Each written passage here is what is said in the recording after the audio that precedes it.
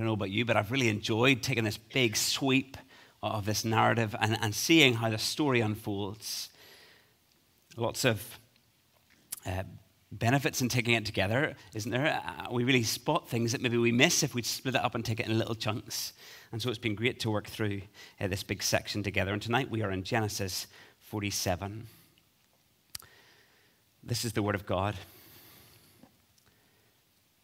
So Joseph went in and told Pharaoh, "My father and my brothers, with their flocks and herds and all that they possess, have come from the land of Canaan. They are now in the land of Goshen." And from among his brothers he took 5 men and presented them to Pharaoh. Pharaoh said to his brothers, "What is your occupation?" And they said to Pharaoh, "Your servants are shepherds, as our fathers were." They said to Pharaoh, "We have come to sojourn in the land, for there is no pasture for your servants' flocks, for the famine is severe in the land of Canaan. And now please let your servants dwell in the land of Goshen." Then Pharaoh said to Joseph, "Your father and your brothers have come to you. The land of Egypt is before you. Settle your father and your brothers in the best of the land. Let them settle in the land of Goshen. And if you know any able men among them, put them in charge of my livestock." Then Joseph brought in Jacob, his father, and stood him before Pharaoh. And Jacob blessed Pharaoh.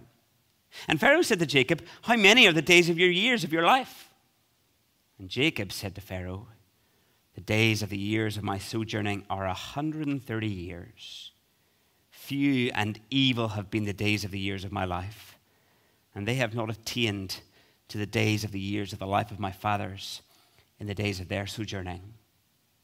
And Jacob blessed Pharaoh and went out from the presence of Pharaoh. Then Joseph settled his father and his brothers and gave them possession in the land of Egypt, in the best of the land, in the land of Ramesses, as Pharaoh had commanded. And Joseph provided his father, his brothers, and all his father's household with food according to the number of their dependents. Now there was no food in all the land, for the famine was very severe, so that the land of Egypt and the land of Canaan languished by reason of the famine. And Joseph gathered up all the money that was found in the land of Egypt and in the land of Canaan in exchange for the grain that they bought. And Joseph brought the money into Pharaoh's house. And when the money was all spent in the land of Egypt and the land of Canaan, all the Egyptians came to Joseph and said, "Give us food. Why should we die before your eyes? For our money is gone." And Joseph answered, "Give your livestock, and I will give you food in exchange for your livestock if your money is gone." So they brought their livestock to Joseph, and Joseph gave them food in exchange for the horses and the flocks, the herds, and the donkeys. He supplied them with food in exchange for all their livestock that year.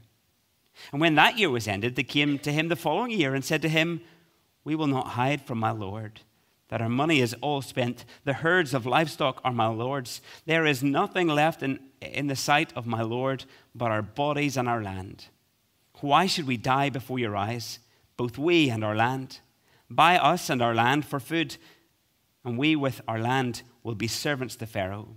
And give us seed that we may live and not die, and that the land may not be desolate."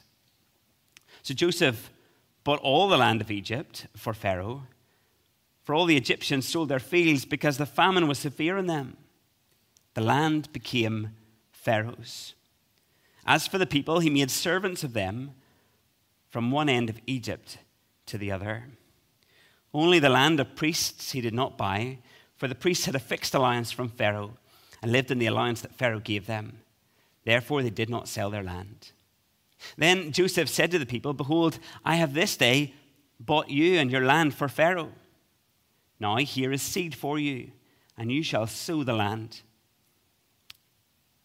And at the harvest you shall give 1/5 to Pharaoh, and 4/5 shall be your own, as seed for the field, and as food for yourselves and your households, and as food for your little ones." And they said, "You have saved our lives. May it please my lord, we will be servants to Pharaoh."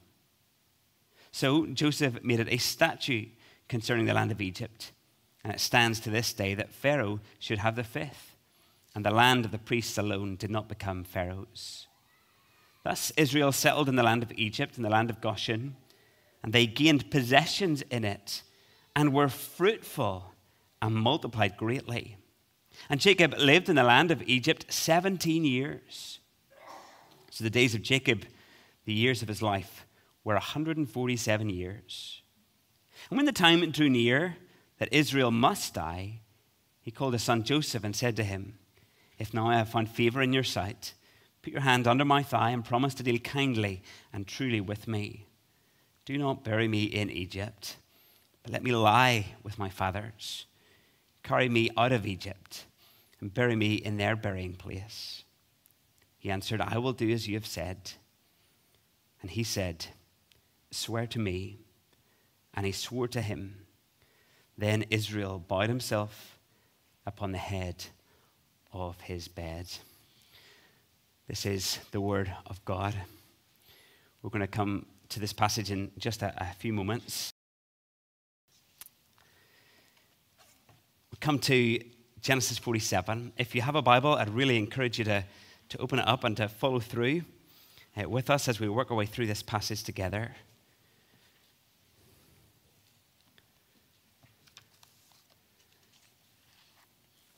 Just before we come to it, we're going to take some time to pray and ask for God's help using the prayers of an old saint. Let's pray.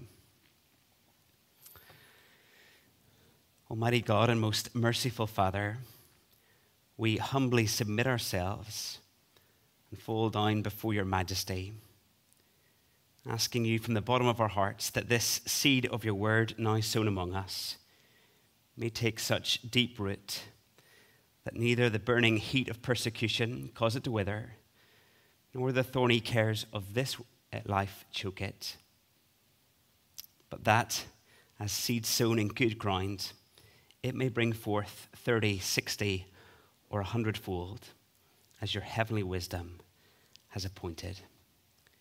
Amen. When it comes to prayer, it seems to me that there are a number of ways that God might choose to answer a prayer. Like a good father answers his child, there are different responses that can come about. Sometimes God says no. Sometimes God says no, and perhaps we confuse that with God not answering prayer. But actually, picture a little girl coming to her father and asking for a new toy. If he was to say no, that is a very valid answer to the request, isn't it? A very valid answer indeed. But sometimes God says yes, doesn't he? Sometimes he says yes, like the little girl receiving the toy. We get the thing that we prayed for. We say, yes, God has answered my prayer. And then sometimes God says, not yet, not yet. Last week we mentioned the promise that had been made to Abraham all those years earlier about the descendants being the number of stars in the sky. And we said that was slow at coming about. It seemed that God was acting slowly, didn't it? And sometimes what God teaches in his answer to prayer is patience. Patience. His timing is not always our timing, is it? The little girl gets what she wants, but she has to wait much longer than she would have anticipated or liked.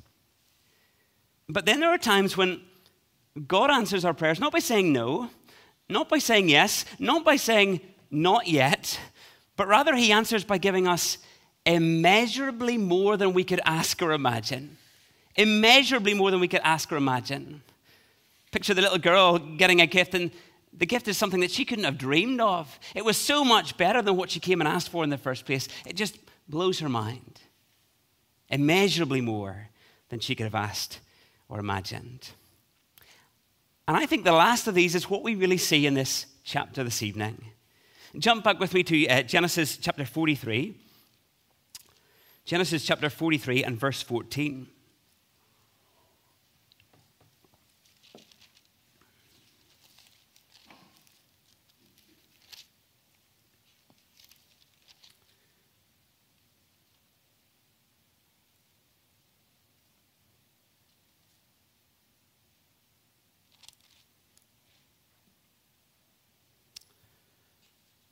thought I had the wrong verse, and then I realized I'm in the wrong chapter. So that's helped me out. Genesis chapter 43, verse 14.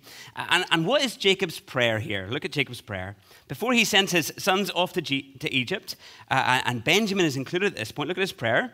He says, "May God Almighty grant you mercy before the man, and may he send back your brother and Benjamin." That is his prayer. May God Almighty grant you mercy before the man, and may he send back your brother and Benjamin. What was it that he prayed that God might do? Well, I'm sure in his best case scenario, if God was to answer yes to what he was praying there, what would have happened? Well, Simeon would have been released from prison, yes. Benjamin and the other brothers would have returned safely from Egypt, yes. And they would have came back with enough grain in order to supply their needs for the next few months. That would have been the yes answer, wouldn't it? Well, God heard his prayer. God answered his prayer. Both the brother who was in prison, Simeon, and Benjamin, they safely returned, don't they? But God didn't just say yes. He answered by giving immeasurably more than they could have asked or imagined. Firstly, the brothers returned, not only with the sons that he had hoped, but the brothers also returned with news of Joseph. Joseph, the son who he assumed was dead at this point, the news comes back and says, "Your son Joseph is alive.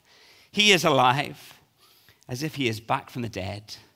That is a wonderful answer to his prayer, isn't it? Immeasurably more. And then look at God's immeasurably more in terms of provision throughout this chapter. God provides him with the best of the land. Do you see that? We see that in verses 1 to 6. Joseph's father and brothers, they arrived down in Egypt with all that they have. It's all been packed up and now delivered down to Egypt. And they arrived down in Goshen, and it's on the outskirts of the city. And it's really where Joseph wants his family to be placed. And 5 of Joseph's brothers are brought before Pharaoh. It must have been quite something for these lads. These boys were farmers. A big day out was hitting the mart, and here they find themselves in the city. And not only in the city, but they find themselves being brought before the most powerful world leader of the day. It must have been quite something.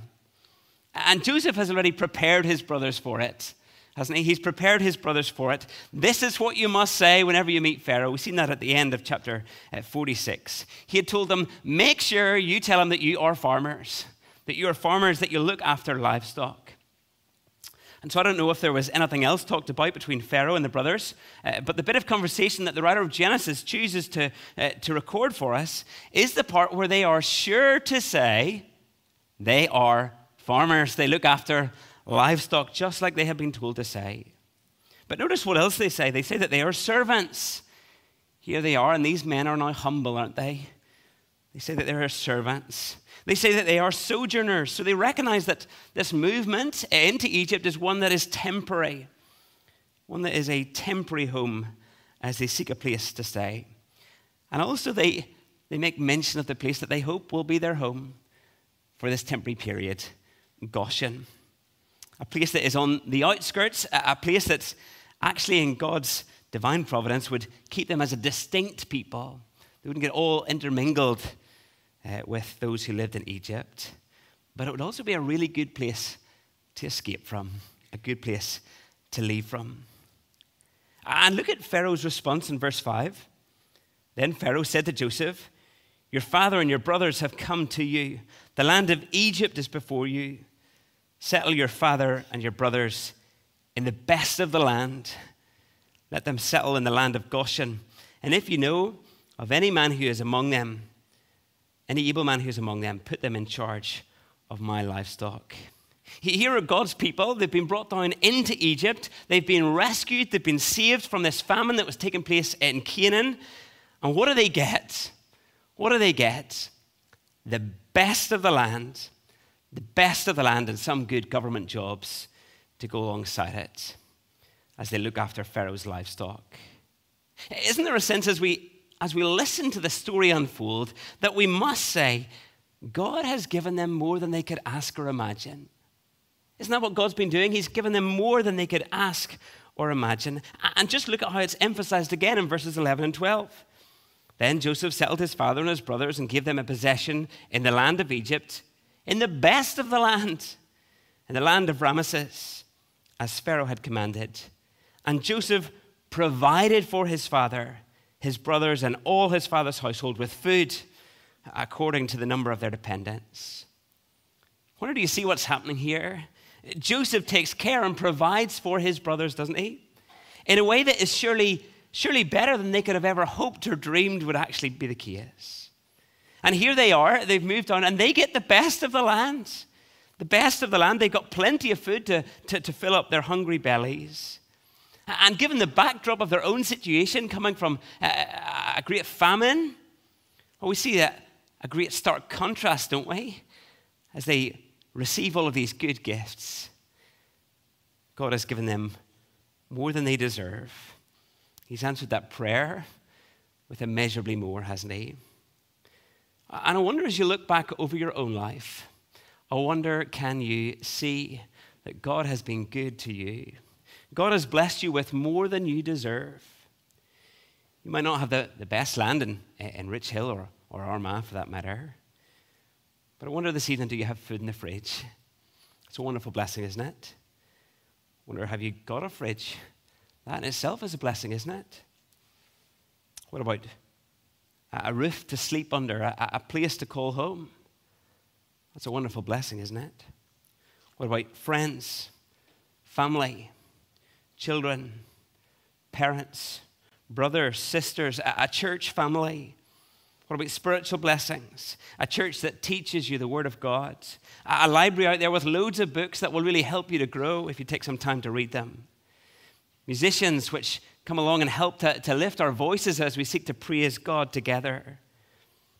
Others who serve in endless ways within the church family here to support us and care for us as a family of believers.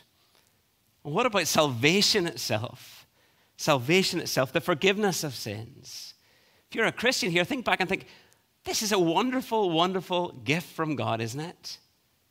One that you did not deserve. God has blessed you richly, hasn't he? I wonder, can you see some of the blessings that you've received this evening? I wonder, can you not say, yes, God has given me immeasurably more than I deserve. And if you're a Christian, that is surely true, isn't it? God has given you immeasurably more than you deserve. I think it's really important that we see the good gifts. We recognize that they come from God, and we give thanks to him for them. Because I want you to notice something about Jacob. Jacob doesn't seem to see it, does he? Look at verse 7. Jacob's brought before Pharaoh. Jacob blesses Pharaoh, and we're going to come back to that in a little second. But look at verse 8. Pharaoh said to Jacob, how many are the days of the years of your life? And Jacob said to Pharaoh, the days of the years of my sojourning are 130 years. Few and evil have been the days of the years of my life, and they have not attained to the days of the years of the life of my fathers in the days of their sojourning. As we listen to his response, is there not something within us that says, oh, Jacob, lift up your eyes. Lift up your eyes. Now, we know Jacob's story so far. We've been working through it week after week. And so we know that his story is not one that has been easy. His life's journey has had many ups and downs. There was family friction with his dad and his brother. There's been marriage trouble. There's been the struggle to have children. There's been issues between him and his father-in-law. He's experienced the death of Rachel, his beloved wife. There have been years in which he thought Joseph, his son, was dead. And we know all that, don't we? And we are not wanting to belittle in any way what has happened in his life. And yet, it seems that Jacob has once again turned in on himself. He has become so self-focused that he has failed to recognize how God has given him so much, much more than he deserves. Look at him. Here he is. He's standing before Pharaoh, this pagan ruler, as a man who has been chosen by God. What a wonderful blessing. Here he is. He knows the promises of God, and he knows the presence of God. What a wonderful blessing. Here he is. He stands before Pharaoh in Egypt with his whole family. 70 in total. Isn't that what we said last time? 70 in total. What a wonderful blessing. And here he is. He's been given the best land in Egypt, and provision has been made for all of his family.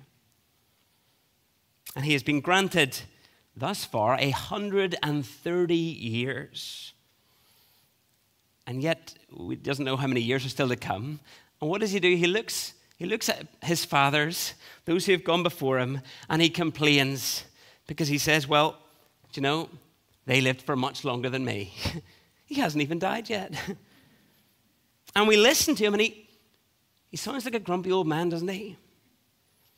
Who fails to have eyes to see God's good and kindly provision. And if we are honest, aren't we prone to do the very same thing? We can become grumpy old men in a sense, can't we? We can so easily fall into this pit of despair, only focusing on the things that have not went in the way that we would have longed for them to go. And we nurse them over in our minds, and they get bigger and bigger and bigger to the point where they cloud over everything else, and we fail to see all of the good gifts God has given us. And we look at others, and we look on at their life from what we can see, and we think, well, it looks like everything's much better for them. I wish I had their life. Give me their job. Give me their house. Give me their spouse. Give me their children. Someone once said, comparison steals joy, doesn't it? Comparison steals joy. And here it is modeled out for us in the life of this man. Proverbs says this. It says, a joyful heart is good medicine, but a broken spirit dries up the bones. Dries up the bones. And so I wonder this evening, in your heart, has it become turned in on yourself? The default being, woe is me. Everything in my life seems to be going wrong, where everything for everybody else is just great. Or are you humbly looking at the blessings that you've received, recognizing you don't deserve any one of them, and seeking to live content before God, thanking him for what he has given you? Well, the difference is so evident, isn't it? The difference is evident for the person, the individual themselves, as they live with a different mindset, content, thankful, with joy in their bones, life in their bones. But it's also evident to those around them, isn't it? You know the difference. Think of the opportunity that Jacob has here. Here he is, he's before Pharaoh himself. I mean, who gets to do that? Who gets called up and said, you can come on in and chat to Pharaoh? And Pharaoh has this obsession with long life. He asks him this question. He has an opportunity to testify, doesn't he? An opportunity to testify how God has kept him thus far, how God has saved him, how God has rescued him, how God has called him to be one of his people. The God of Abraham, the God of Isaac, and now the God of Jacob. And you wonder how different this conversation could have been. But let's jump back to the blessing of Pharaoh by Jacob that we saw in verse 7. Because perhaps this is maybe one of the surprises in the text. Here we have Jacob, the old man who's run out of food, presumably pretty skinny at this stage, and arrives down from Canaan, hungry. And he comes before Pharaoh, a man who has everything at his disposal, a man who no doubt would have looked well fed, the most powerful ruler of his day. And the way blessings typically work is this: the greater blesses the lesser. The greater blesses the lesser. And if you were an onlooker in this situation, as Jacob comes before Pharaoh, you would say, well, surely Pharaoh is the greater here, isn't he? Surely it's Pharaoh is the greater. And yet, although he has all of the power and the wealth that comes with being a Pharaoh, Jacob knows what it is to be blessed by God and the promises that come along with it. The promise that was made to Abraham still stands. What was it that God had said? I shall bless those who bless you, and him who dishonors you I will curse, and in you all the families of the earth shall be blessed. And so it seems that rank and position don't seem to impress Jacob that much at this stage. And so he blesses Pharaoh. In fact, he seems to do it twice, doesn't he? Once in verse 7 and once again in verse 10. And with Jacob's blessing, Pharaoh is blessed indeed. Isn't that what we see in that whole next big chunk of text? The famine is severe. There's no food in the land. And so what happens? Verse 14, Joseph gathered up all of the money that was found in the land of Canaan in exchange for the grain that they brought. And Joseph brought the money into Pharaoh's house. Pharaoh was blessed, wasn't he? He was blessed indeed. And what happens next? Well, the money is all spent. And they came again to Joseph seeking food. And Joseph says, okay, but give me your livestock. Give me your livestock in exchange for the food. Verse 17, so they brought their livestock to Joseph, and Joseph gave them food in exchange for the horses and the flocks and the herds and the donkeys. He supplied them with food in exchange for all their livestock that year.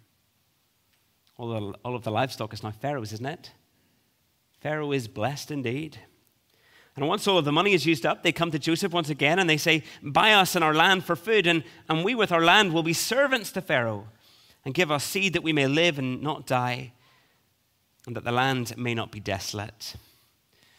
In verse 20, so Joseph brought all of the land of Egypt for Pharaoh. For all the Egyptians sold their fields because the famine was severe on them. And the land became Pharaoh's. As for the people, he made servants of them from one end of Egypt to the other. Do you see that it is through the actions of this one man, Joseph, that God blessed Pharaoh? He now holds basically all of the wealth, all of the livestock, all of the land, and all of the people in Egypt now work for him. God really did bless Pharaoh with great riches and wealth. Pharaoh really is blessed, isn't he? And yet so are the people of God. Do you see that? Because look at the comparison between what's happening with the Egyptians and what's happening with the Israelites. Look at verse 27. After painting the picture of what's happening in the Egyptian camp and how all the Egyptians are struggling. Thus Israel settled in the land of Egypt, in the land of Goshen, and they gained possessions in it and were fruitful and multiplied greatly. And Jacob lived in the land of Egypt 17 years. So the days of Jacob, the years of his life, were 147 years. Seems that there's a great comparison, doesn't it? A great comparison between the Egyptians and what it's like for them and the Israelites and what it's like for them. Because God has been at work, hasn't he? He's been at work richly providing for his people through their brother Joseph. And look what happened. They gained possessions. They are fruitful and they multiplied. God is growing his people. What seemed like a promise that was slow to take off that we mentioned last week, well, now it's really taken off, hasn't it? Things have really moved up through the gears and there's lots and lots of children being born. You see, Joseph ruled in such a way that it was for the good of his brothers. For the good of his brothers. And isn't that what Christ does as he rules? He rules in such a way that it is for the good of his brothers and sisters. He rules in such a way so that in all that happens, it works together for the good of those who love him. And that is a wonderful thing, isn't it? That is a wonderful truth to cling on to this evening. That's an incredibly pastoral truth, isn't it? No matter what we're going through this evening, no matter what is happening in your life, it is for your good and the good of those who love God. And that helps us, doesn't it?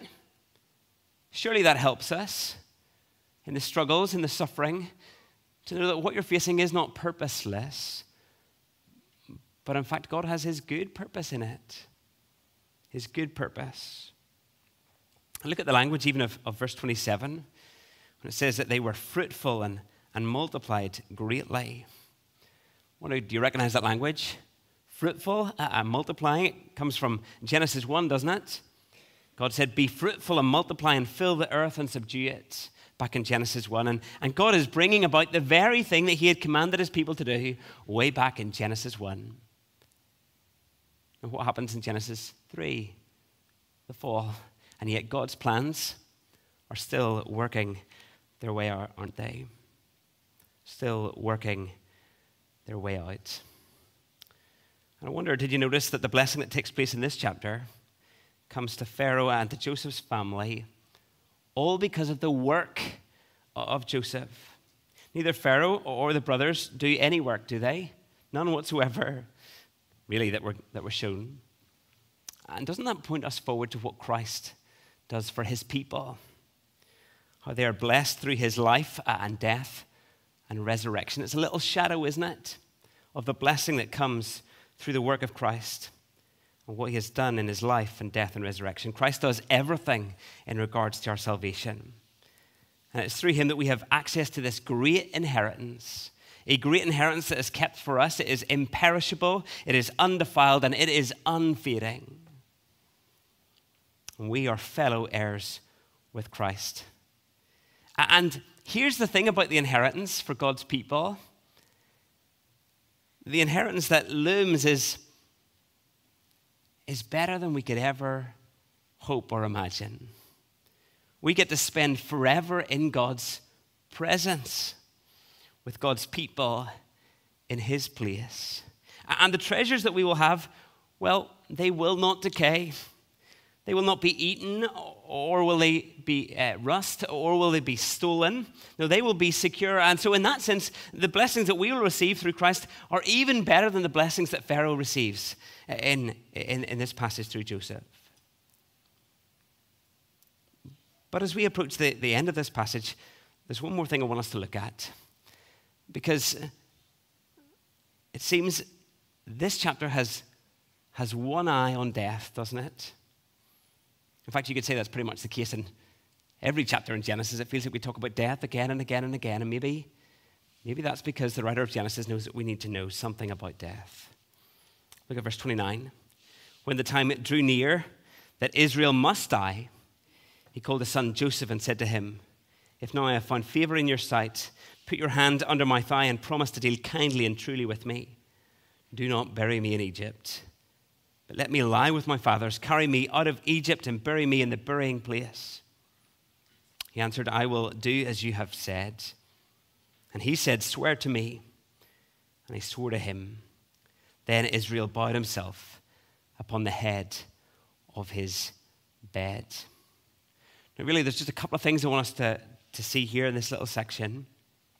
We're going to think a bit more next week about preparation for death. We're going to think about that. But this evening, I want us to notice just a couple of things in passing. Notice Israel must die. Do you see that? He must die. The time is drawing near. And for each of us, unless Jesus returns, the same is true for us. Death is coming, and we need to be ready for it. And notice what death does.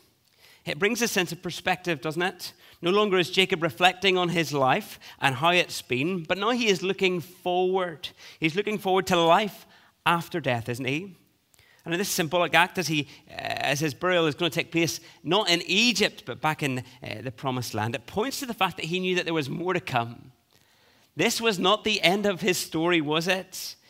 No, there is a new creation for God's people, a new creation to come. You see, God's people are sojourners here, aren't they? They are sojourners.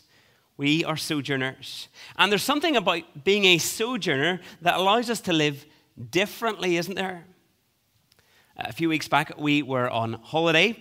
Maybe some of you were off on holiday as well and enjoyed that. We had a lovely time on holiday. And one of the things that always strikes me whenever you're on holiday is you arrive in your accommodation. There's good excitement as you look around, and you get there with your bag and you start to unpack all of your stuff. There's a whole I don't know what you call it, a cabinet of drawers, right? And they're all empty, and at home they're not all empty, okay? So you get all your stuff and you start to unpack it, and your socks go in one whole drawer, your pants go in another whole drawer, you're unpacking everything. And yet, as you're doing that, if you're like me, you're thinking, I need to make sure I leave all that is pretty obvious so that I don't miss it in a week's time when I'm going to pick it up. So as I unpack, maybe I'll just use a few drawers, and the ones that are kind of in a more obscure place, I'll not leave it there because I know what's going to happen. I'm not going to remember to bring it with me. And so even as you unpack on your holidays, there's one eye on leaving a week later or whatever number of days it's going to be. One eye is already on home, isn't it? And that is how we're to live as Christians, isn't it? One eye is already on home. One eye is on the new creation. One eye is helping us to stay focused on what's to come, and not to get so focused on what's here and now. Because the problem is, if we just look on the here and now and we pin all our hopes on the here and now, we are going to have great disappointment. We're going to have constant frustration, aren't we? If we are pinning all our hopes on the here and now. Rather, we're to see the good gifts that God blesses us with, and we're to see these are little pointers, little foretastes of what it's going to be like whenever we are in heaven and the new creation to come. And those painful, hard, difficult times, well, they're to remind us that we're not home yet. We're not home yet. And it should cause us to cry out and say, "Come, Lord Jesus. Come, Lord Jesus." And as we pray that prayer, we know with certainty how God is going to one day answer it. He will send Jesus. Christ will return. And what is to come for the believer is immeasurably more than we could ask or imagine. Brothers and sisters in the Lord, does that not excite you this evening as you think about what's to come? Immeasurably more than you could ask or imagine. And if you're here this evening and you've come along and you know that you're still outside of Christ, don't you want to be sure and certain of that hope too? Well, if that's you this evening, well then hear the call of Jesus that says, "Come and follow me." Receive him, believe in him, and know the deep joy that is good medicine, and brings life to dead bones. Let's pray.